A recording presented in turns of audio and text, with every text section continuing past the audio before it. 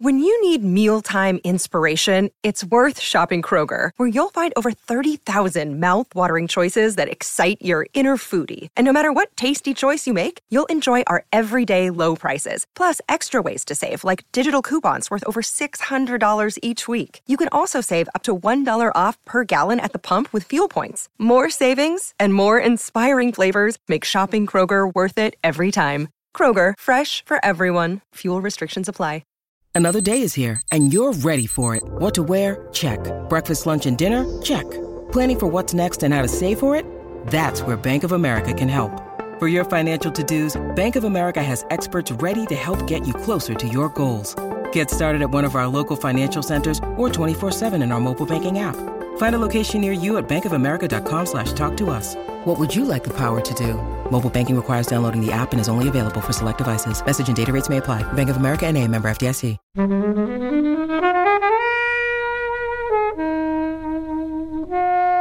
Ballet is brutal, man. I mean, oh my God. No, not for me. It's just people criticising you your entire life. Yeah, and you can't have pizza or cake. No. I find it hard to determine whether this is a good film or a bad film, but I do feel like it achieves exactly what it's supposed to be. I mean, if you kind of like Dirty Dancing, you'll probably like this. If you like Mandy Moore, you'll probably really, really like it. The only sort of classic dance movie trope that this doesn't have is a group of evil dancers who dress mostly in black and gold. I know there are people who would hate it, like with a passion, but equally there are people who are going to love it forever. This episode of FlixWatcher Podcast is brought to you by ClearVPN. ClearVPN is the first effortless VPN for a secure and personalised online experience. ClearVPN helps you access any content, secure your online interactions, and bring your internet life to a whole new level with just one tap. So whether you want to unlock streaming and entertainment, or secure communications, or improve your online gaming, the app provides you with ready-made shortcuts. Movie fans like yourself can take advantage of the special Netflix and HBO shortcuts to watch other countries' Netflix and hot HBO premieres. Woo! Yeah, so no matter where you are, you can now access shows and movies from other countries' libraries and never run out of options. So many films at your fingertips. Absolutely. Yay! Head over to my.clearvpn.com/FlixWatcher and get 25% off. And ClearVPN is the only VPN you'll ever need because it clearly understands you. Want, tap, and enjoy. More films!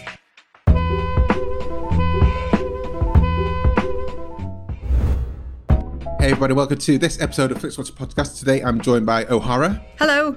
Zaltzman. Hello. And Sadler. Hello. AKA the Helen Trinity of podcasting. And we're going to be talking about Centre Stage. Thank you, as always, to the mighty people for the mighty, mighty tunes. And thanks to Ben from Rockwood Audio for his awesome editing skills. Please do remember to write a review and rate us on Apple Podcasts and anywhere you can do where you listen to the podcast, because it really does help us. And you can join in the conversation with us on Twitter at FlixWatcherPod and on Instagram at FlixWatcher.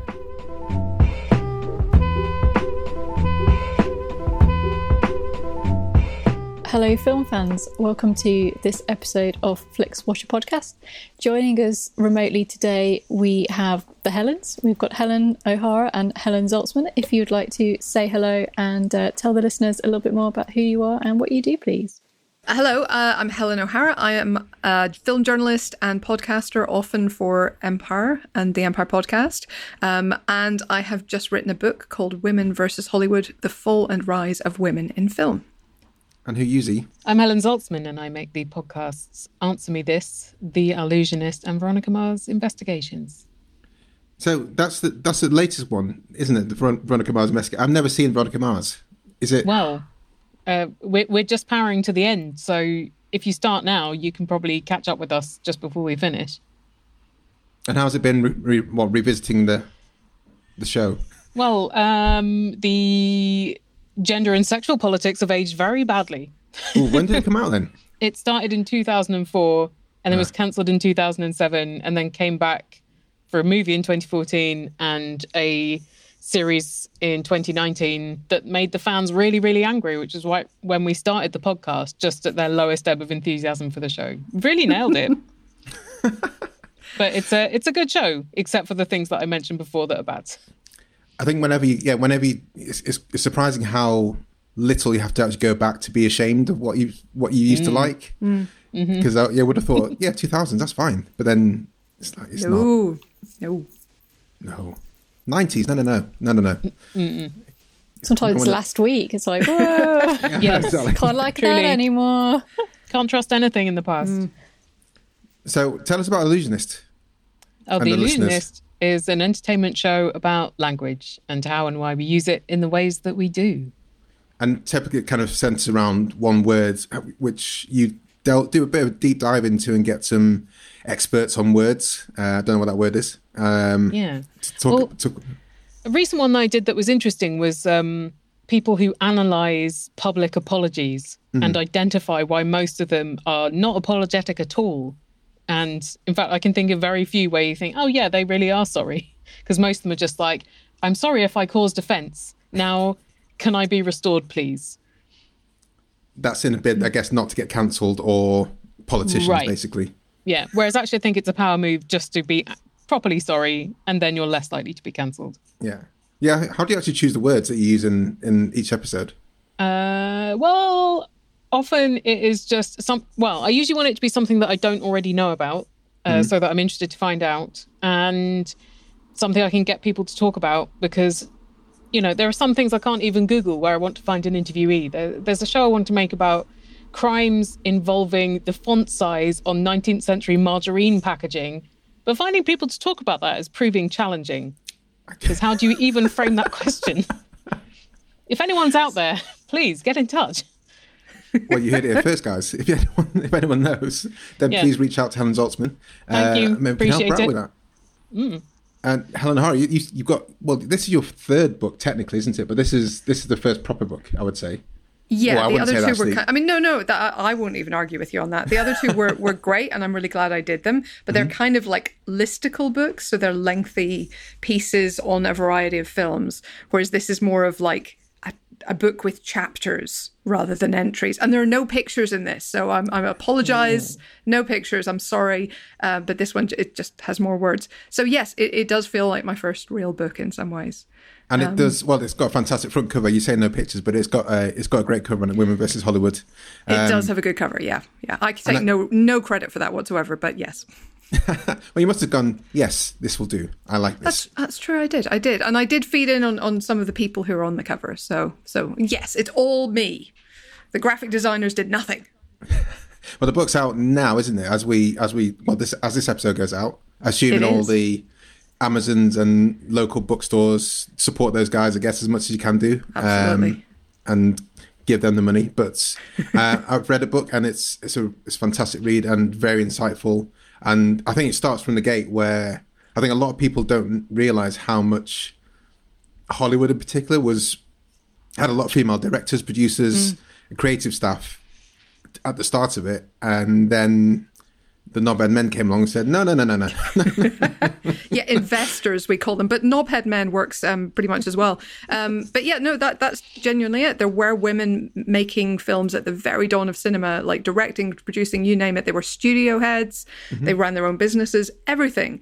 And then when the big money came in and when it became kind of industrialized, they basically all got forced out. Pretty much all. Like there would be maybe one director working at a time during most of the studio era, if we were lucky. And so it's now, I think we're now at the point where women are beginning to kind of push their way back in. And it's kind of, I mean, it's an impossible point to really write a book like this because like we're in the middle of it. So my ending, spoiler, is basically like, let's hope it goes well. But that is kind of where we're at. And so I wanted to look at how we started and where we got to where we are now and how things are changing, hopefully for the better, and what we need to do to keep it that way. I mean, things are turning, but I wouldn't say, it's nowhere near No, across the finishing line at all. no, not even close. Not even close. We're just, it's the, what's that line about? It's not the end, it's the beginning of the end, maybe? I don't know. It's not even that close. End of the beginning, let's call it that. The end of the beginning. Well, we're talking about films today, as always, on Flix Watch Podcast. Thank you very much for choosing the film, which was today Helen Zaltzman. And you chose Centre Stage. Can you tell us what the film's about and tell us why you chose it? And you got a minute for the synopsis. Okay, well, I chose it because people really love this film, and give the people something that they love in these bleak times. Also, I feel like at the moment in this amount of lockdown, you just need things that are very low cognitive and emotional load. And this film's really easy to deal with because everything's very clearly signposted, very explained, nothing is ambiguous. And then if you didn't follow, it's all summarised in dance at the end. And also, if you've seen any other dance film, you're like, oh yeah, I remember this bit, even if you've never seen Centre Stage. And there's a climactic dance sequence, which is the best genre of film. That's true. It's probably pretty much if you've seen any of the film, you know what's going to happen from the start of this. Yeah, and it's sort of a blueprint for a lot of films that followed in the decade after it came out in 2000.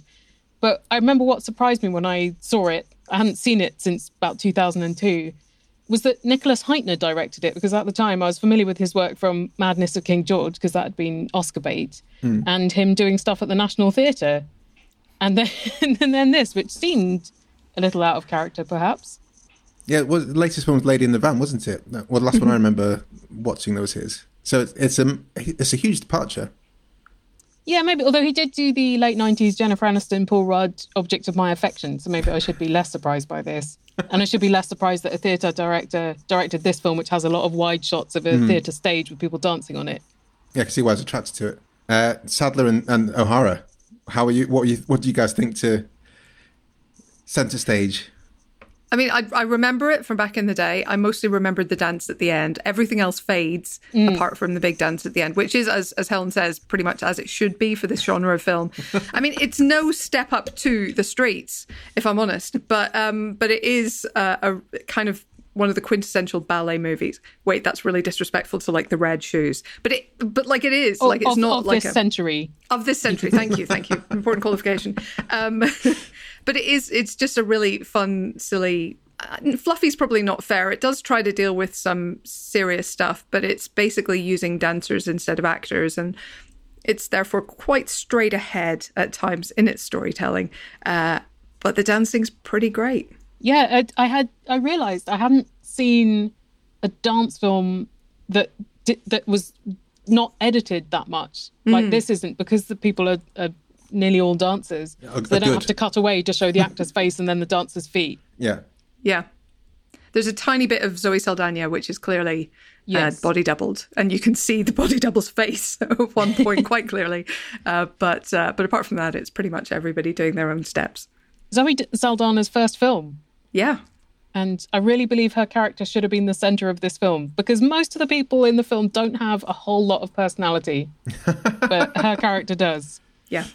And the main character, Jodie, her kind of stakes, her personal stakes, are that she has bad feet and bad turnout. And we know this because we're repeatedly told in every ballet class, Jodie, what's your turnout? Your turnout is bad. Your bad feet will never amount to anything. Whereas Zoe Saldana is a rare black ballet dancer in like New York ballet academies. Like there's a bit more journey there, a lot more odds against her. And then there's also Susan May Pratt playing Maureen, who is the Natalie Portman in Black Swan character, essentially, because she also has a very pushy mother and an eating disorder, and eventually gets out of ballet. And I feel like she has a lot of character as well. And then there's just like a bunch of people where there's like 5 people that I assume are one bland person. Yeah, that's about right. It's Helen Sadler. So this piece had passed me by. I mean, I think there is probably a bit of a gap in my noughties dance film and their sequel. In fact, I was trying to think. I don't have a great sort of dance film knowledge, I think, generally, but I was rather entertained by this. It's got Eon Bailey in it, who's that? Who's that? He plays Jim, bland boyfriend. Yeah, who serves canapes. Well, he's not like the bland boyfriend, because the bland boyfriend is the other male dancer. I can't remember his name. So Discount. His face. I was going to say Discount Paul Rudd. Interchangeable Discount people. Paul Rudd, from Band of Brothers. Yeah. Oh, it's Band of Brothers. Hold on.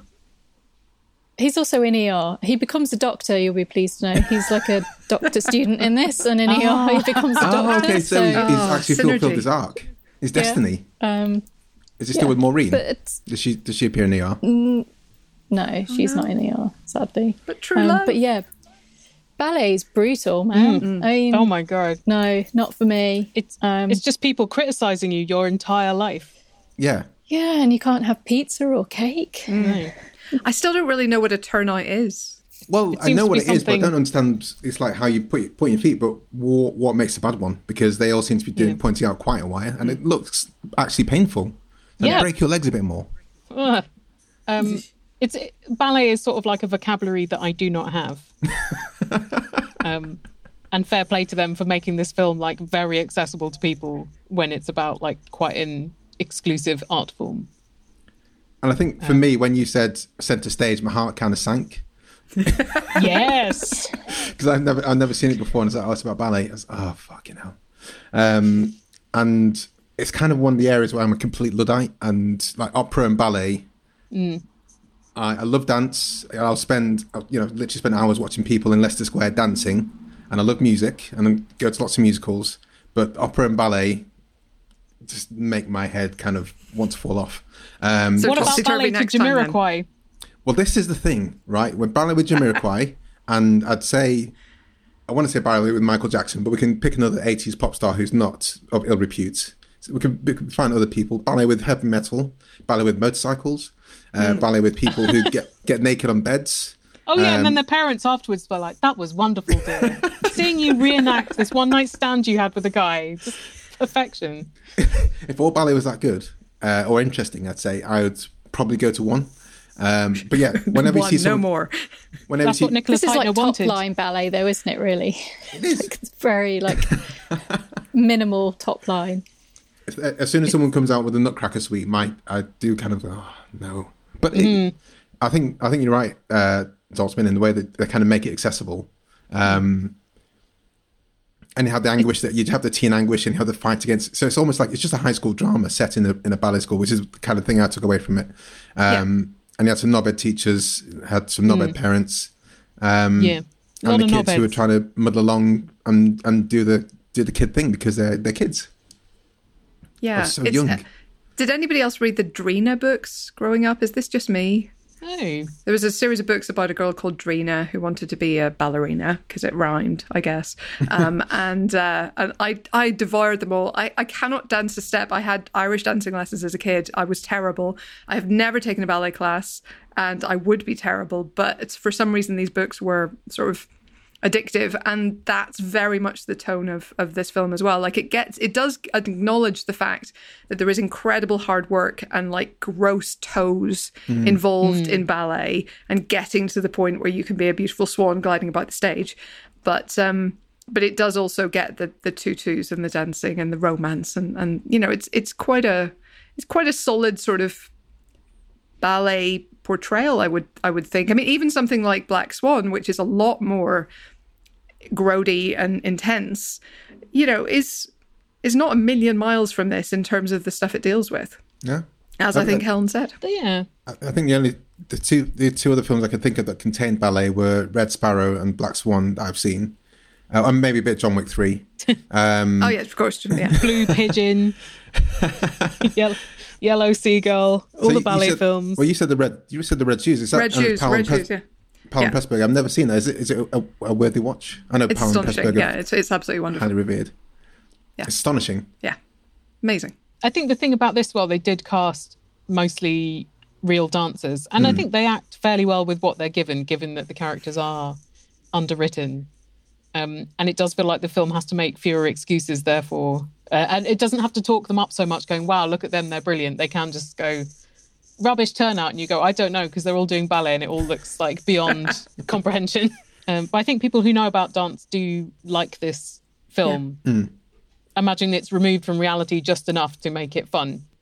Yeah, my wife's a dancer. She used to go to Pineapple Dance Studio all the time in Covent Garden. I think she did ballet when she was younger, and she knew what was meant by the turnout. But the interesting bit, which I don't think it's a ballet thing, but was in the final performance where Jodie, she's on the bed, with Cooper the knobhead. And then the next scene, she's in red and her hair's all braided up, like in the space of like whip snap time. And I was like, that's a very good point. This is one of my big questions about the film. That final performance, love it to death. It makes not a lick of sense. Like, could not make less sense. Those changes, there's no way you do them in under 10 minutes. I mean, her hair isn't totally braided. It's twirled in that way that was quite big at the time. Right. So, okay, let's be really, really charitable and say you can do that in 5 minutes. I don't think you can, but sure. But you are not off stage for any less than 10 minutes between those changes. It just doesn't make any sense. How did they get the motorbike on the stage? Right. I mean, that was I was thinking. Like, does it go up the stairs? Did it come around the back? Probably is a ramp for loading in. Drive it. I mean, the acceleration. Like, is there enough space to accelerate on a motorbike on a stage? What about the fumes? Like, Oh, yeah. the health and safety for must have been like huge for that one bike. Also, 'Cause the it's a real audience were bike, like, yeah? a bike. Even though they're there to watch ballet and they seem very sniffy about innovation, that seems to be the setup. There was Ultimately, they adore it. But it's like, I went to see the stage version of Legally Blonde once. what was that like? Was that a musical? It wasn't great. I think it was mostly an understudies day. It was a little underpowered. But the audience, as soon as a dog comes on stage, they're like, ah! And I thought, well, for the actors who are actually doing more work than being a dog for 30 seconds, that's a little dispiriting. I felt that about the bike. Yeah. It's right back to the Shakespeare in Love thing, isn't it? Just have a bit with the dog and the audience will love it. And that is true of every musical I've ever seen with a dog. Everybody loves the dog. They could have done dog ballet. There's another thing about that end dance performance that I was wondering about, in that it's supposed to be kind of a big showcase for the dance students to get into ballet companies. But there's only about 3 featured players, and one of them is Jodie, who like gets just all the attention. And one of them is a guy who's already a professional. Yeah. Because he's replacing someone who's injured. And instead of being like, oh, well, who else would benefit from this opportunity? He's like, I'll do it. Well, that was Cooper through and through, wasn't it? Because Eva, who's Zoe Saldana's character, was like, Cooper, a big-headed idiot, right at the start. So he kind of showed his true colours quite early on, didn't he? He's a bit of an idiot. Yeah. Are we supposed to like him? I don't think so. I hope not. He's not appealing in any way. No. He is a good dancer, but he's just odious. And he has like a very kind of dissipated vibe to him. It's very creepy. Yeah, the way he dismissed Jodie when she came to his that show was just it was really cruel. Although she Try was it on with the boss's girlfriend. Although she was like hanging out in the wings and being a bit nerdy at that point. Like I had a bit of sympathy for him at that point that I didn't have for the whole rest of the film, because you know, there's this one girl, you've gone on a date with her literally once, and then suddenly she's waiting in the wings of your show, like going, oh, it looks so nice, and you're like, dude, I have to go back on stage in like 30 seconds. Do you mind if we don't right now? Yeah, that was the one time when I'm in performance mode, I don't want to talk to anyone, let alone people I've had one night stands with that may have proved regrettable in some way. Is there anything else you want to talk about, guys, before we go to the scores, of course, where we can still chat about the film? Yeah, I also thought the guy who plays Maureen's boyfriend, the one who grows up to be in ER... Discount Paul Rudd. That character has dated a bit badly in that he's so coercive. Like, he pursues this woman, he kind of tracks her down to where she lives. And I think at the time we were supposed to find that romantically persistent, and now you're just like, dude, please take the hint she's not interested. But it seemed that she was very. Her friends didn't need to twist her arm much at all to get her to go on a date with him. It was no. I get what you mean, because I was thinking, I was like, she didn't want to give you a phone number. The romance was more blocked by ballet, though, wasn't it? It was she can't hang out with him and have ballet because like you can't have ballet and something else apparently. You can only have in ballet. 10 years we can date once I've retired from ballet. Yeah, exactly. I would love to hear your thoughts about the soundtrack to this film. 2 Mandy Moore songs. First of all, 2 Jamiroquai songs. Yeah. 1 Thunderbugs. Remember them? No, of course not. Their album was released on minidisc and then they disappeared. What? Only The Chili Peppers covering Chili Peppers, Stevie Wonder. Yeah. I thought. Some great thrust dancing to that. Oh God, so much I thrusting. shall recreate that the next time I listen to the song, because that's all I can see now. I forgot how much I missed Jamiroquai. They're one of the kind of bands which I loved in like 1997, and then for some reason I haven't listened to them much since. And it's always a pleasure when I hear one track of theirs.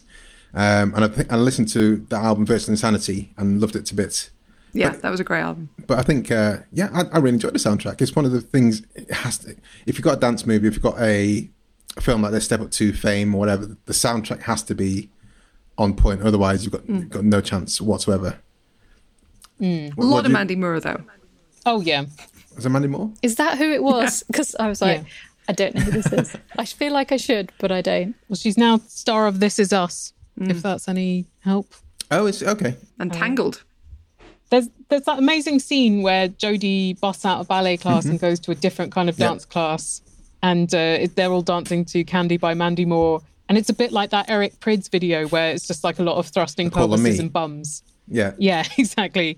And there's just this like big shot of Cooper's arse like thrusting back and forward to Mandy Moore, and Jodie's like, yeah, what a guy. No, didn't love it. Yeah, I suppose you have to be into him to love it, and it's very hard to be into him because he's an odious character. But apart from Mandy Moore, what were your thoughts on the soundtrack, Zaltzman? Well, I was going to say I would minus points for Jamiroquai. I'm not a Jamiroquai fan, and it appears twice in this film, so yeah, that's a lot. I had to turn down the volume a bit because I was just like, I'm not a fan. I quite liked a bit of Jamiroquai back in the day, so I have to say, hearing Canned Heat again after so long was positively okay. Although, interestingly, my sister was with me watching it, and I said something about Jamiroquai, and I don't know what I said, but she went, "Wait, he's a man?" Because she'd always thought it was a woman, and didn't realise that it was a singer. Cool. Anyway, he's got so some moves, JK. Maybe that's the thing. She was very young in the year 2000. You know, she doesn't know. She doesn't remember. Also, as we learned from this film, men also have moves, Kobe. Yes, this is true. Sarah, my wife, said there's a bit where Cooper and the other guy when they're training for the big showdown in the rehearsal studios, they kind of did the big show off. They're doing how many pirouettes they could do each, and she just kind of went, basically just comparing cock sizes there, aren't they? And there's a lot of posturing. I thought it was quite funny. Yeah, I saw this back in like 2002, 2003. No, I just graduated and I was doing this like below minimum wage job from home that was like really dull and depressing. And so I'd watch my housemate had been on holiday to Thailand and brought back lots of pirate DVDs. So I would just like sitting there watching them doing this like boring job in front of them. So I think that was the period in which I saw Centre Stage.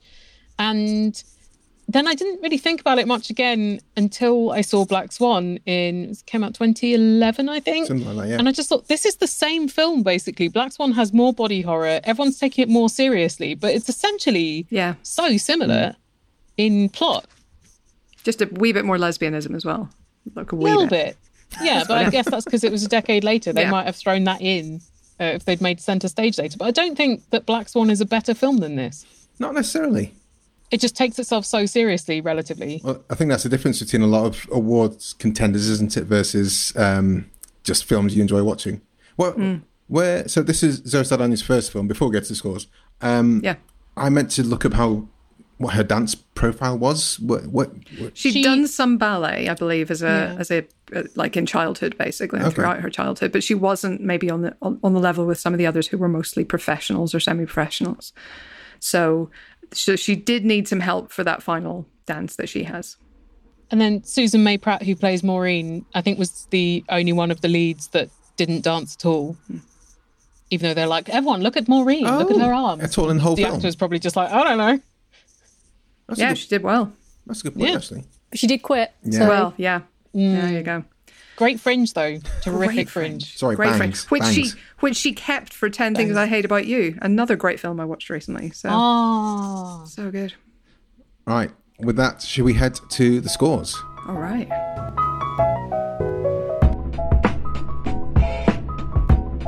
This episode of FlixWatcher Podcast is brought to you by ClearVPN.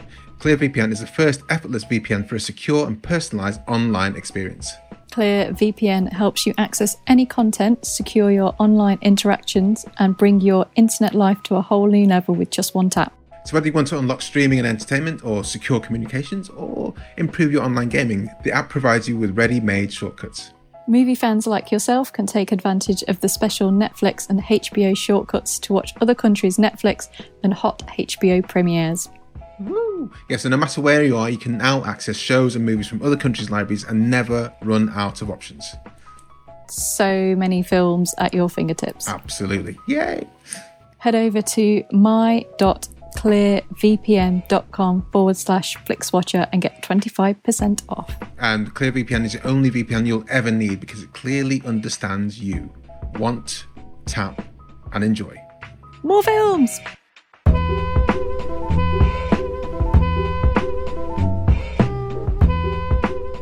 So welcome to the FlixWatcher scores. They are always out of 5. You may have decimal places if you wish, and we will start with you, please, Helen Z, with your recommendability.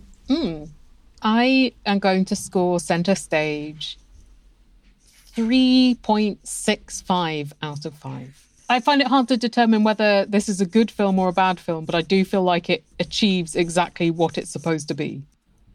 Helen O. I am going to go 3 for recommendability because I know there are people who would hate it, like with a passion. So I feel like you've got to be careful who you recommend it to. But equally, there are people who are going to love it forever once they encounter it for the first time. So, you know, it's definitely over the 50% mark, but maybe not all the way over. Sadly. So, I mean, this film basically knows what it is, and it doesn't make any attempt to not be anything other than what it is. And what it is an hour and 55 minutes of a lot of dancing, some cheesy moments, a soundtrack that is questionable at times, and it has some interesting entry points for people like Zoe and like Eon Bailey, if you've only ever seen him in one thing. So yeah, I mean, if you kind of like Dirty Dancing, you'll probably like this. And if you like Mandy Moore, you'll probably really, really like it. So yeah, I'm going to give it a 3.5. I'm going to go for 3.5 as well. I think I was anticipating the worst, and it wasn't that. So I think there'll be people who, as Helen Hara says, there'll be people that hate it, but I think there'll be fewer people that hate it than you probably imagine. Or maybe maybe I just had a bit more of an open mind when I started, and when Cosmic Girl came on, maybe that kind of wooed me a bit in that right direction. Repeat viewing score, Zaltzman. Yeah, I having seen it in 2002-ish, I'll be happily coming back to it in another 19 years. I'd say repeat viewing, yeah, a solid 3. Once every 19 years equates to 3. Interesting. Helen Hara. I'm also going to go 3. Like if I was, completely at a loss for something to watch in even a few months from now, I'd probably go like, I mean, sure, fine, put it on. But I don't know that I would necessarily think, ooh, it's Friday night, I can watch Centre Stage again. It's not that film, but it passes the time. So I'm going to go 3 again. There's going to be a lot of 3s, I'll tell you that right now. Spoiler for all my remaining scores. Yeah, it's not strictly Ballroom. That's the 5 out of 5 repeat viewing 100%. Dance film. Yeah, Sadler. It probably could have been an hour and a half. I think it is quite long for this type of film. So repeat viewing for me is not quite as high, and I think there's probably a lot of other films that are strongly dance focused that I'd probably give a watch before I return to this. So I'm going to 2.5. I'm going to go for 1. I might watch again, but I think I've seen enough, and it's quite enjoyable at one time. But maybe once every 19 years, like Hans Zaltzman, that kind of ratio. I think. Small screen score, Helen Z. Small screen score. Well, I have a projector and a 6-foot screen. There's always people. There's always these braggadocious people, isn't there? Yeah, it was a lockdown wanker treat, and strongly recommend. So 6-foot score, fantastic. 5 out of 5. O'Hara. I don't think there was any big loss on the small screen with this one. I mean, yes, okay, if you're watching it on the big screen, you get the full stage effect, but like I don't think you miss out a lot watching it at home. So I'm going to be generous for this one and give it 4, just to break from my 3 streak. Helen Sadler. Absolutely a 5. I don't think there's anything that I'd need to see it on a big screen for. And the thing with projectors, it's not like the projector itself, because you can rent them and you've normally got a friend with them, but it's having the wall space with nothing on it. That's why I've got a screen. That's the screen she Screen says. rolls up out the ground. But you've got to have the space. The space Just like a little to 6-foot put a bar on the screen up floor. to. Pop it up in the evening when it's dark. I'm just envious of your space. Well, I don't live anywhere, so it was easier to move around than a TV without smashing it. This is true. Engagement score, Helen Z. Yeah, I would agree with Helen S that it is longer than it needs to be. I think because there's so much dance in it, there's probably more dance than in similar dance films. So there's probably like 15 minutes of non-plot dance. So yeah. Not plot dance. Probably not. But it is a dance film, so I guess to a lot of people that's a bonus. What are we scoring again? I've just gone off in a reverie about this film. Engagement. I would say it's probably... It slips down pretty easy, but your attention could wander and you probably wouldn't miss it that much. So I'm going to give it like a 2.8. Helen O'Hara. I'm going to go 2.5. I was going to go 2, but then I was like, you know what? I probably would just like want to see how it turns out. I mean, I'm the kind of person when like, if I catch Sister Act on TV, I'm definitely there for the next hour and a half. Like, it's not even a question. It's no Sister Act, but it does have some of the same kind of easy watchability. So it's, even though I don't love it, I can see myself leaving it on in the background. So yeah, 2.5. Helen Sadler. Yeah, the amount of dancing in it that's kind of unedited in any kind of like fancy way is unedited dancing. Bizarre. But they're showing off that it's real, right? Yeah. So, you know, it's one of those things, isn't it? Like you either have authenticness and it go on for a bit, or like sort of slightly jazzier and not authentic. I mean, you can kind of guess where it's going. You don't really need to be glued to it, but it's an enjoyable time. So I'm going to go with 3. Yeah, I'm going to go for 3 as well. I think we talked about it at the start, but not really so much in the discussion. But it becomes like a bingo call. You're just kind of waiting for things to tick off. Like there's a girl who, in the first 5 minutes, she's eating donuts, and you knew she was going to get kicked out, or she was going to leave because they didn't like what she was doing to her body, which is just being young. And there was the Cooper who's going to kiss one of the girls and make them cry, and that happened. And there's going to be the big showdown at the end. I was just like, yep, ding, ding, and ding, someone's ding. going to get injured right before the big show. Absolutely. There'll probably be some fusion of a classical ballet and a dance style that everyone says can't be done with ballet, but it is.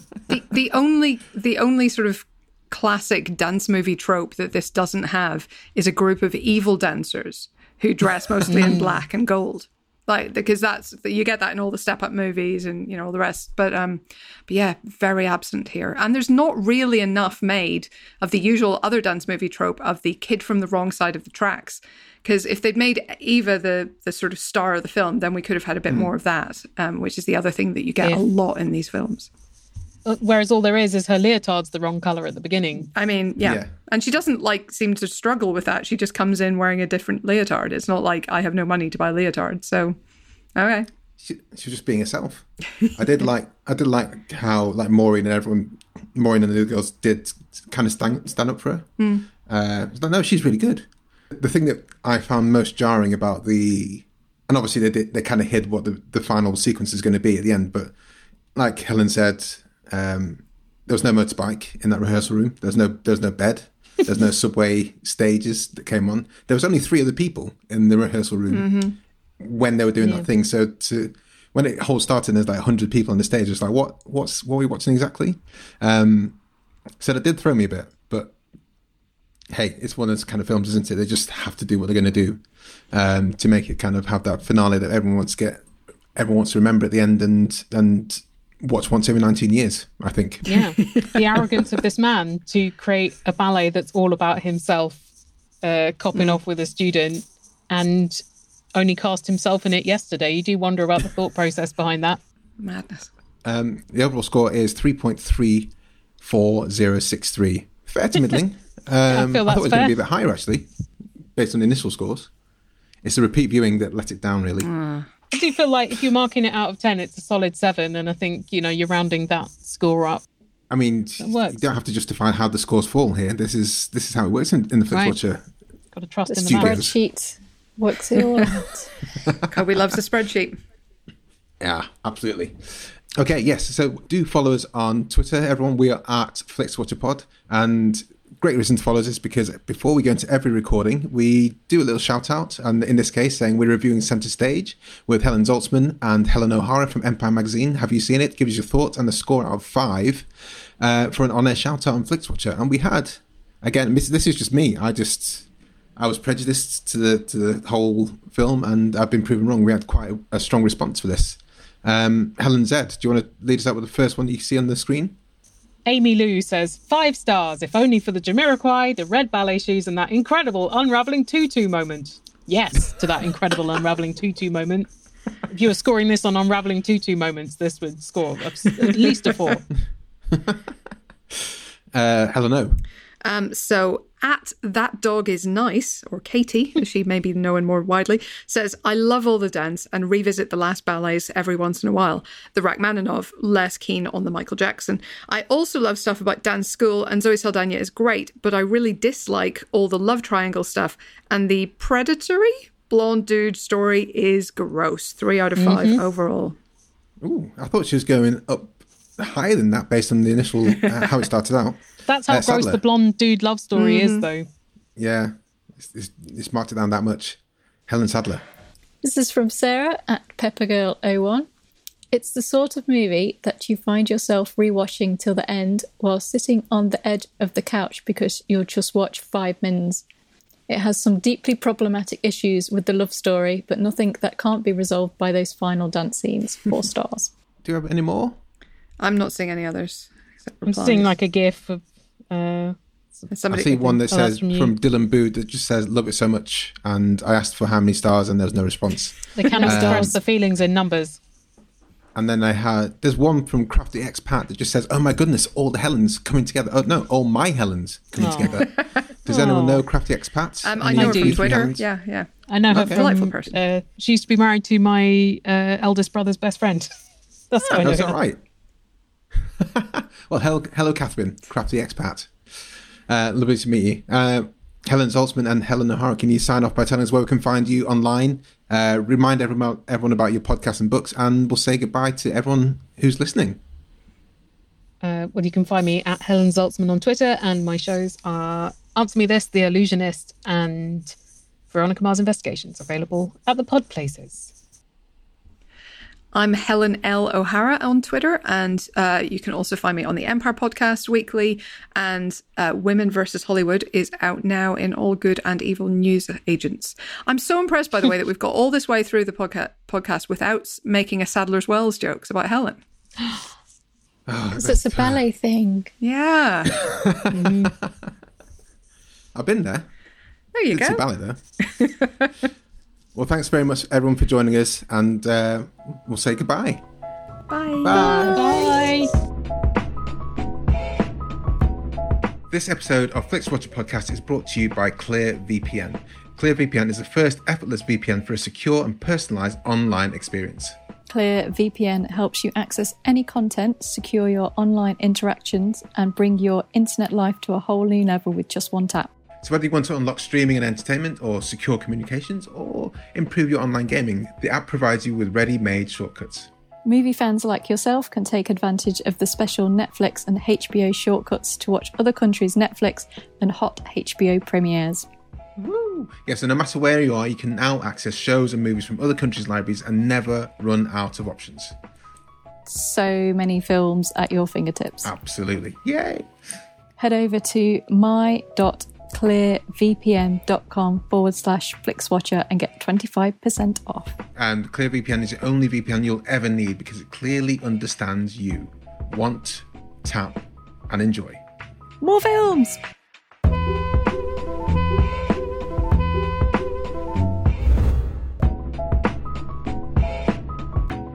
Enjoyed this episode of FlixWatcher Podcast? Why not leave us a 5-star review on iTunes? You can also follow us at FlixWatcherPod on Twitter, and we're at FlixWatcher on Instagram. Thanks as always to the mighty people for their mighty, mighty tunes, and Ben from Rockwood Audio for his awesome editing skills. If you're looking to get your podcast edited as sweet as this, get in touch with Ben, and that's Rockwood, ROKK Wood Audio. Tell them FlixWatcher sent you.